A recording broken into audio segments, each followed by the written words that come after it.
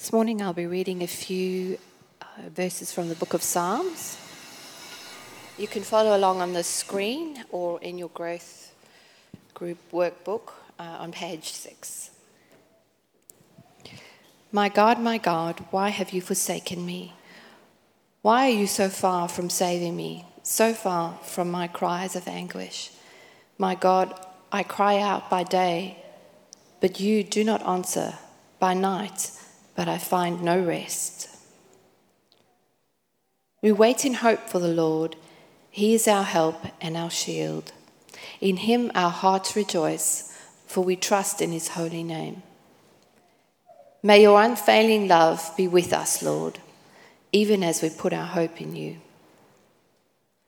Listen to my prayer, O God. Do not ignore my plea. Hear me and answer me. My thoughts trouble me and I am distraught because of what my enemy is saying, because of the threats of the wicked, for they bring down suffering on me and assail me in their anger. My heart is in anguish within me. The terrors of death have fallen on me. Fear and trembling have beset me. Horror has overwhelmed me. Truly my soul finds rest in God. My salvation comes from him. Truly he is my rock and my salvation. He is my fortress. I will never be shaken. I am overwhelmed with troubles and my life draws near to death. I am counted among those who go down to the pit. I am like one without strength. I am set apart with the dead and like the slain who lie in the grave, whom you remember no more. We are cut off from your care. Give thanks to the Lord, for he is good. His love endures forever. Give thanks to the Lord God of gods. His love endures forever. Give thanks to the Lord of lords. His love endures forever. This is the word of the Lord. That's right, Cheryl. Thank you. Well, good morning.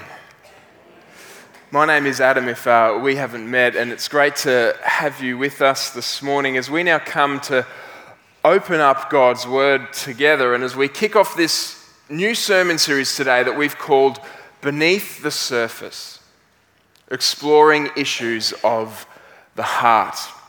Now, I want to set it up this way. When you're driving a car, there are all kinds of lights and indicators on the dashboard that tell you all different kinds of things. Now, some of them are fairly ordinary, and when they light up, they don't require urgent attention. So the light might come on to tell you that your washer level fluid is low for your windscreen. That's not a big deal. Or the light might tell you that you have a door ajar. Now, again, that's usually not a big deal unless you're driving on the highway and you've got kids in the back seat, in which case you might want to check. But there's other lights that are incredibly important. And if you don't pay attention to them, it will have significant consequences. So if your brake light comes on, you should pull over as soon as you can. If the oil light comes on, you should pay attention, because if you don't, you might just blow up your engine. Now, the reason that I tell you all of this, apart from giving you some free automatic advice, the reason I tell you this is because there are some areas of our lives that are like lights on the dashboard.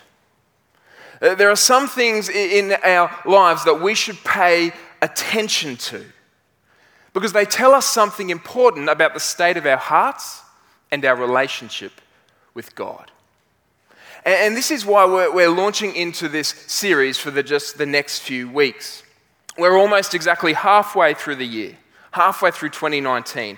And so we want to do something of a mid-year checkup. We want to slow down and pay attention to what is flowing out of our hearts, to pay attention to the state of our relationship with God. You know, the Bible says in Proverbs chapter 4, verse 23, guard your heart,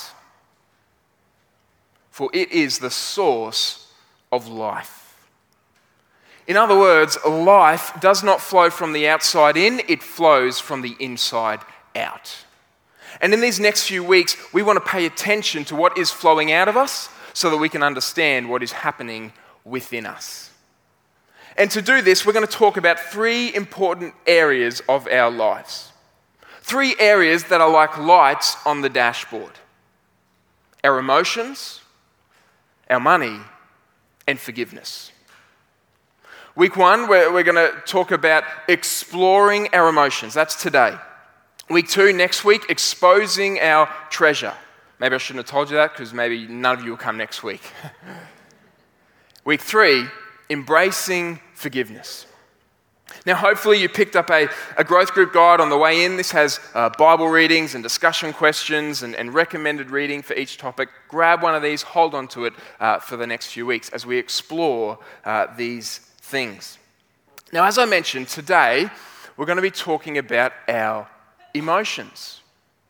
Now, I heard a sermon earlier this year by a pastor named Rankin Wilborn, and it was so helpful for me that I wanted to share some of what he said with you. And so I'm leaning a little bit on Rankin this morning as we talk about our emotions. Now, I think straight away, some of you are thinking, really, Adam? Emotions? I mean, shouldn't you be telling us about biblical doctrine and truth? Shouldn't you be talking about what we believe rather than what we feel? And it's true, there is a danger in giving too much credit to our feelings. I mean, our faith is not built upon our feelings, it's built upon the Word of God.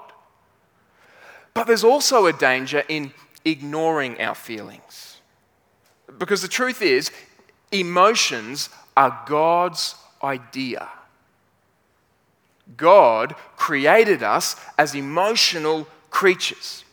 He created us with the ability to feel anger, sadness, fear, shame, pity, and on. God created us as emotional creatures. Emotions are not evil. Emotions are good, and they're from God. And this is why we need to properly understand them. In fact, listen to what Pete Scazzero says. Pete Scazzero was a pastor in New York for many years. He's written some helpful books in this area, including one called Emotionally Healthy Spirituality.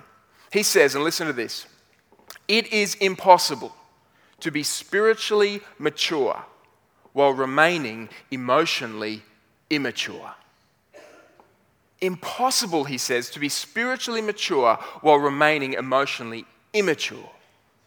Now, this means if we want to become the people that God created us to be, we need to know how to express and deal with and navigate the emotions that God has given to us. Now, I know that this is daunting and difficult for many of us. In fact, many of us are like an iceberg. Did you know that an iceberg is only 10% of it is visible from the surface? Which means 90% of it is beneath the surface, unseen and invisible. And the truth is, this is how many of us live our lives. We deal with just the 10% that we can see on the surface. The reactions, the outbursts, the sulking. But we never seek to understand the 90% that we can't see. Why we react and why we respond the way that we do. But if we are going to become spiritually mature, then we also need to become emotionally mature. Which means we need to look underneath the iceberg. We need to explore the 90%. We need to look at what is happening underneath. Now, to help us get us started on this journey, I just want to share some symptoms of emotional unhealth that Pete Scazzero gives in his book. Now, he gives 10, but I'm just going to mention a few. Firstly, he says a sign of emotional unhealth is avoiding healthy conflict in the name of keeping the peace. In other words, sweeping it under the rug, which only turns into passive-aggressive behavior like gossip and avoiding and withdrawing or assuming the worst about one another. Or another sign that Pete gives is being judgmental, having a critical spirit toward other people, being unforgiving and full of resentment, focusing on the speck in someone else's eye and not the log in your own eye. Another sign of emotional unhealth, Pete says, is doing for God instead of being with God. to always be busy serving God and doing things for God, but to never spend time with God. Finally, Pete says a sign of emotional unhealth is ignoring, repressing, rejecting the ungodly emotions of anger, sadness, and fear. Scazzero says, like most Christians, I was taught that almost all feelings are unreliable and not to be trusted. They go up and down and are the last thing we should be attending to in our spiritual lives. It is true that some Christians live in the extreme of following their feelings in an unhealthy, unbiblical way. It is more common, however, to encounter Christians who do not believe they have permission to admit their feelings or express them openly. This applies especially to the more difficult feelings of fear, sadness, shame, anger, and so on. But this neglect leads to a devaluing and a repression of the emotional aspect of our humanity that is also made in the image of God. Now, if you found yourself in that list, don't worry, you can come and stand next to me. I mean, it is difficult to deal with our emotions, to know why we feel what we feel, and to know what to do about it. But thankfully, God has not left us on our own. In fact, if you open up your Bible to the middle, you will find the longest book in the Bible, the Psalms. And the Psalms help us with our emotions. In fact, the Psalms are a collection of songs and poems and prayers, and they give voice to the cries of our heart.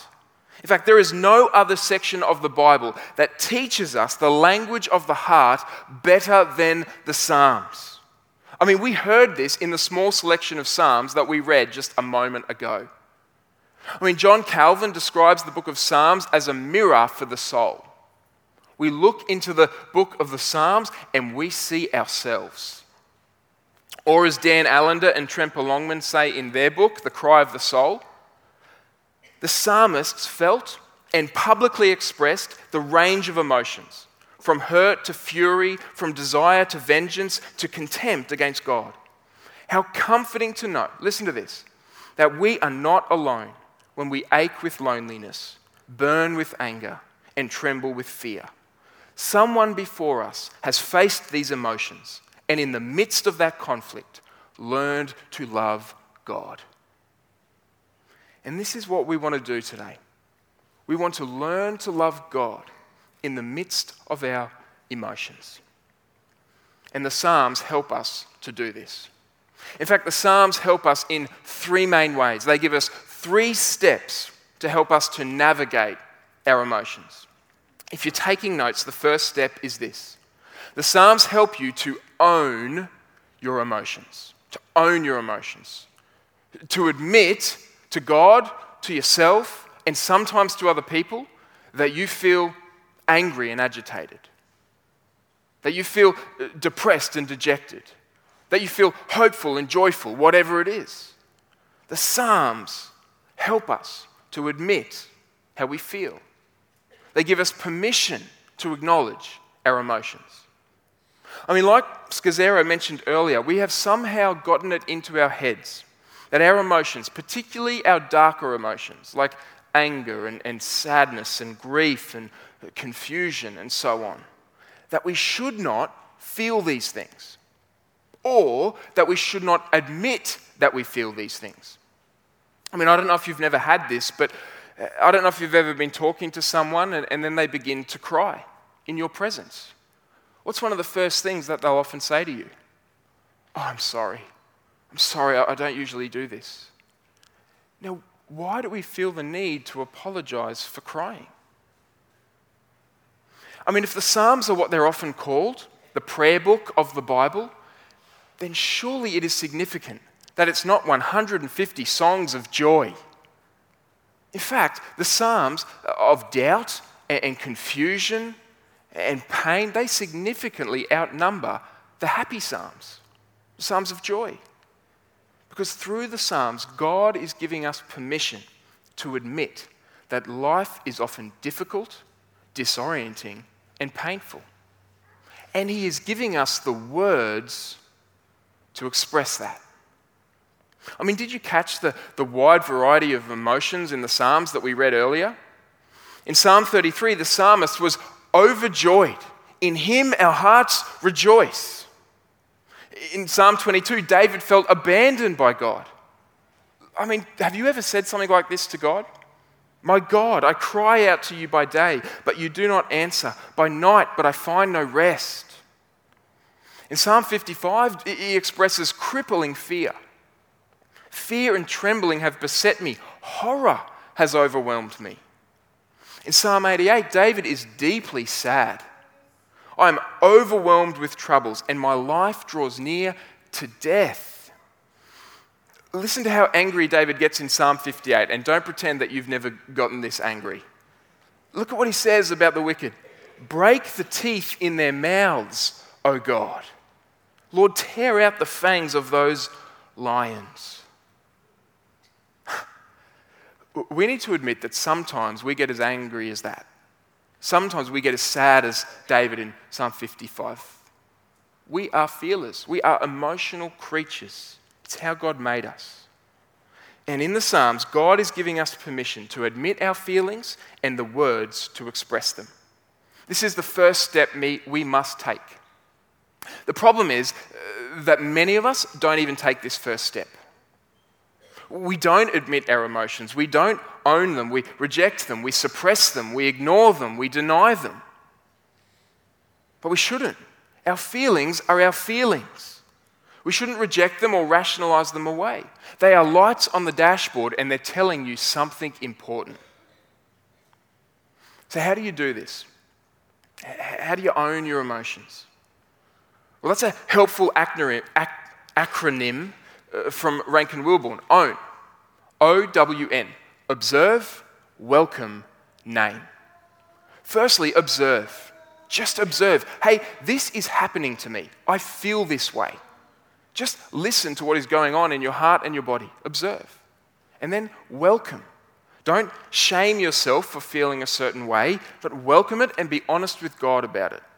God, I am feeling this way right now.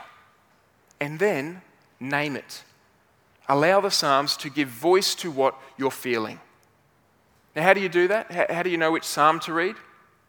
Well, you could just Google a psalm for when I'm feeling ... Even better is to get to know the Psalms yourself. Read them and reread them and reread them again. And as you read them, pray them, even memorize them. Maybe you just want to read one psalm a day. Maybe one psalm in the morning, one at night. Maybe you want to read a devotional book like this one from Tim Keller, My Rock, My Refuge. Now, I'll refer to this particular book again later, but what it does is it takes you through the whole Psalms in a year, along with a short devotional and a short prayer each day. Observe, welcome, name. This is what the Psalms help us to do. They help us to own our emotions. But we cannot stop there. We have to take it a step further, and this is also what the Psalms help us to do. And that's step number 2. They help you to examine your emotions. They help you to ask the right questions. In other words, when you feel something, you don't just automatically trust that feeling, but you ask yourself, why do I feel this way? Now, we do this because the Bible tells us that our hearts, the source of life, are tainted by sin and selfishness, which means our emotions are also tainted by sin and selfishness. And so we need to learn to ask ourselves some good questions. We need to look under the surface of the iceberg, as it were. What's going on in my heart? Why did I get so angry? Why do I get anxious about this? Why am I sad? What am I afraid of? Why does this mean so much to me? David Powlison was a respected Christian counselor. He passed away just last week, actually. He says that these are the million-dollar questions. He says you're pulling up your emotions by the roots, as it were, and you're examining your motives and the desires that are clinging to your emotions. Our emotions are diagnostic indicators. They're lights on the dashboard, and they're telling us something important. Because the truth is, it's not the situation that causes your emotions. It's not what's happening in front of you, it's how you interpret the situation. All the situation did was push your buttons. And your buttons will tell you what rules your life. And so when your buttons get pushed, you get angry, you get sad, or whatever it is, if you're learning to be emotionally healthy, you will examine those buttons instead of the person in front of you. I mean, we naturally think our problems are outside of us. We look at other people for the cause of our problems. But what really needs to change is what's inside of us. An emotionally mature person, when their buttons are pushed, they look within. Why did that upset me? Why did I react that way? Now listen, you may have a very, very good reason to be angry and upset. But you cannot really move forward into emotional health if you get stuck blaming other people for your reactions and fail to examine your own heart. The path to emotional health means that we own our emotions, we examine our emotions, but even then, that's not the whole story. There is a final crucial step that we must take.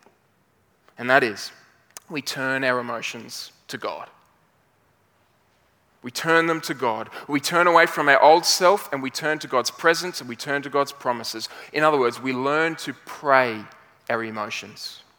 We learn to bring our real feelings before our real God. We say, God, I'm so afraid.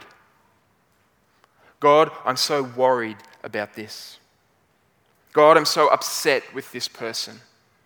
God, I'm so tired of feeling sad all the time. God, I'm so angry about what has happened to me. God, I feel so alone. We turn to God with our emotions. For example, let me show you Psalm 88. Psalm 88 is the darkest psalm in the book. Look how it ends. The psalmist says, you have taken from me friend and neighbor.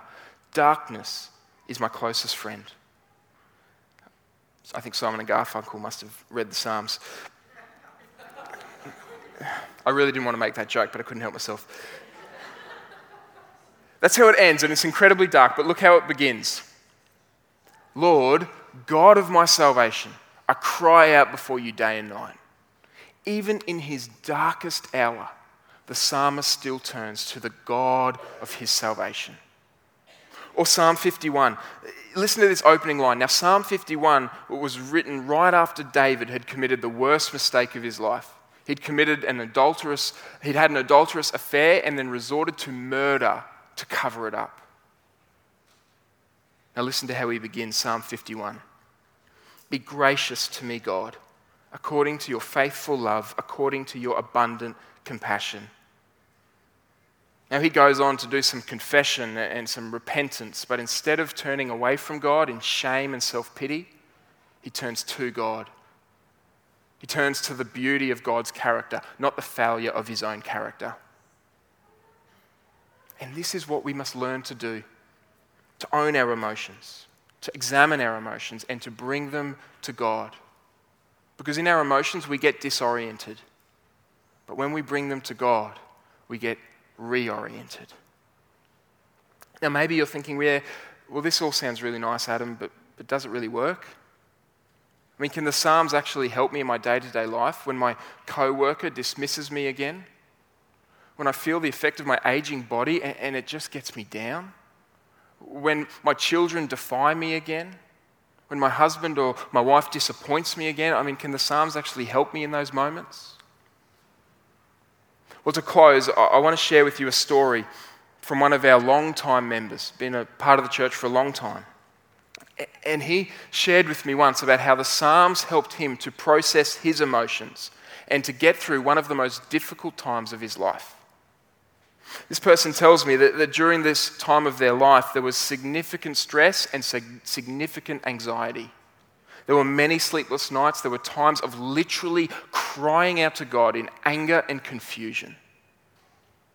But they says there were some things, some steps that they took that enabled them to begin to move forward through the pain and through the confusion. The first thing they said was that they began to pray differently. At first, their prayer was all about God fixing the situation. But then they started to pray and to ask God to fix them. To not just pluck them out of the trouble, but to be glorified through the trouble in the way that they were responding to it. Second, they said that they began to talk to a few people about how they were feeling. Now, a lot of guys don't find this easy to do, especially, but it's so important to talk to someone about how you're feeling, to process how you're feeling, to get a different perspective, to be reminded of God's promises. This person writes, they says, my encouragement for anyone tangling with stress and anxiety would be to talk to someone who can remind you of the fact that God is still in control and to remind you of God's promises. Even as a long-term Christian, you get tunnel vision on your problems and you easily forget about the promises that God has made. Third, this person said, what helped me to get through was going to church. They said, going to church is so important. He described to me the temptation to withdraw from community, to withdraw from church when life gets difficult. But then he testifies to the power of being with other people, other Christians, not just because of their encouragement, but also because of their example.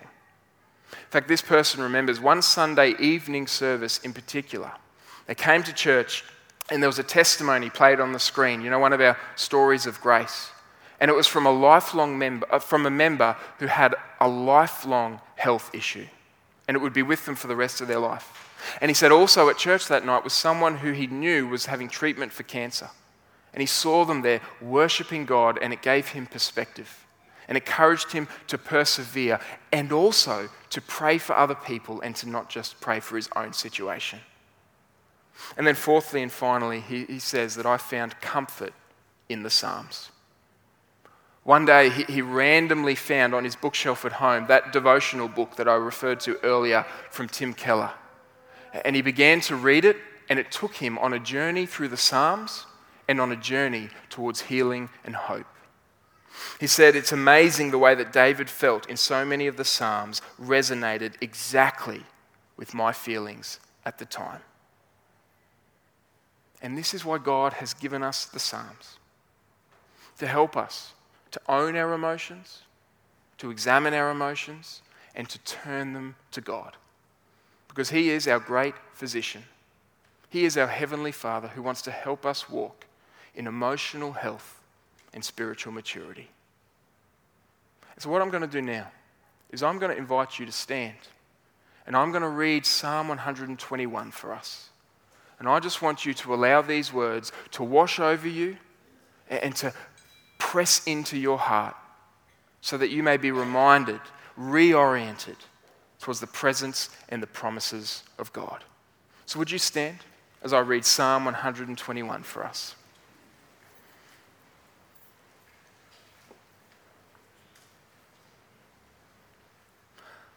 I lift up my eyes to the mountains. Where does my help come from? My help comes from the Lord, the maker of heaven and earth. He will not let your foot slip. He who watches over you will not slumber. The Lord watches over you. The Lord is your shade at your right hand. The sun will not harm you by day, nor the moon by night. The Lord will keep you from all harm. He will watch over your life. The Lord will watch over your coming and going, both now and forevermore. Join me as we pray. Heavenly Father, thank you for these words. Thank you for the book of Psalms, which you've given to us to help us navigate these emotions that you've given us, which are a gift. And so, Lord, I just pray for all of those who are among us this morning, those who feel like their emotions are out of control. I pray that they might learn to pray and to bring them to you. You are our healer. You are our helper. You are our great physician. So help us to walk in honesty before you, Lord, so that we might receive healing from you for our good and for the glory of your name. And we pray this in Jesus' name. Amen.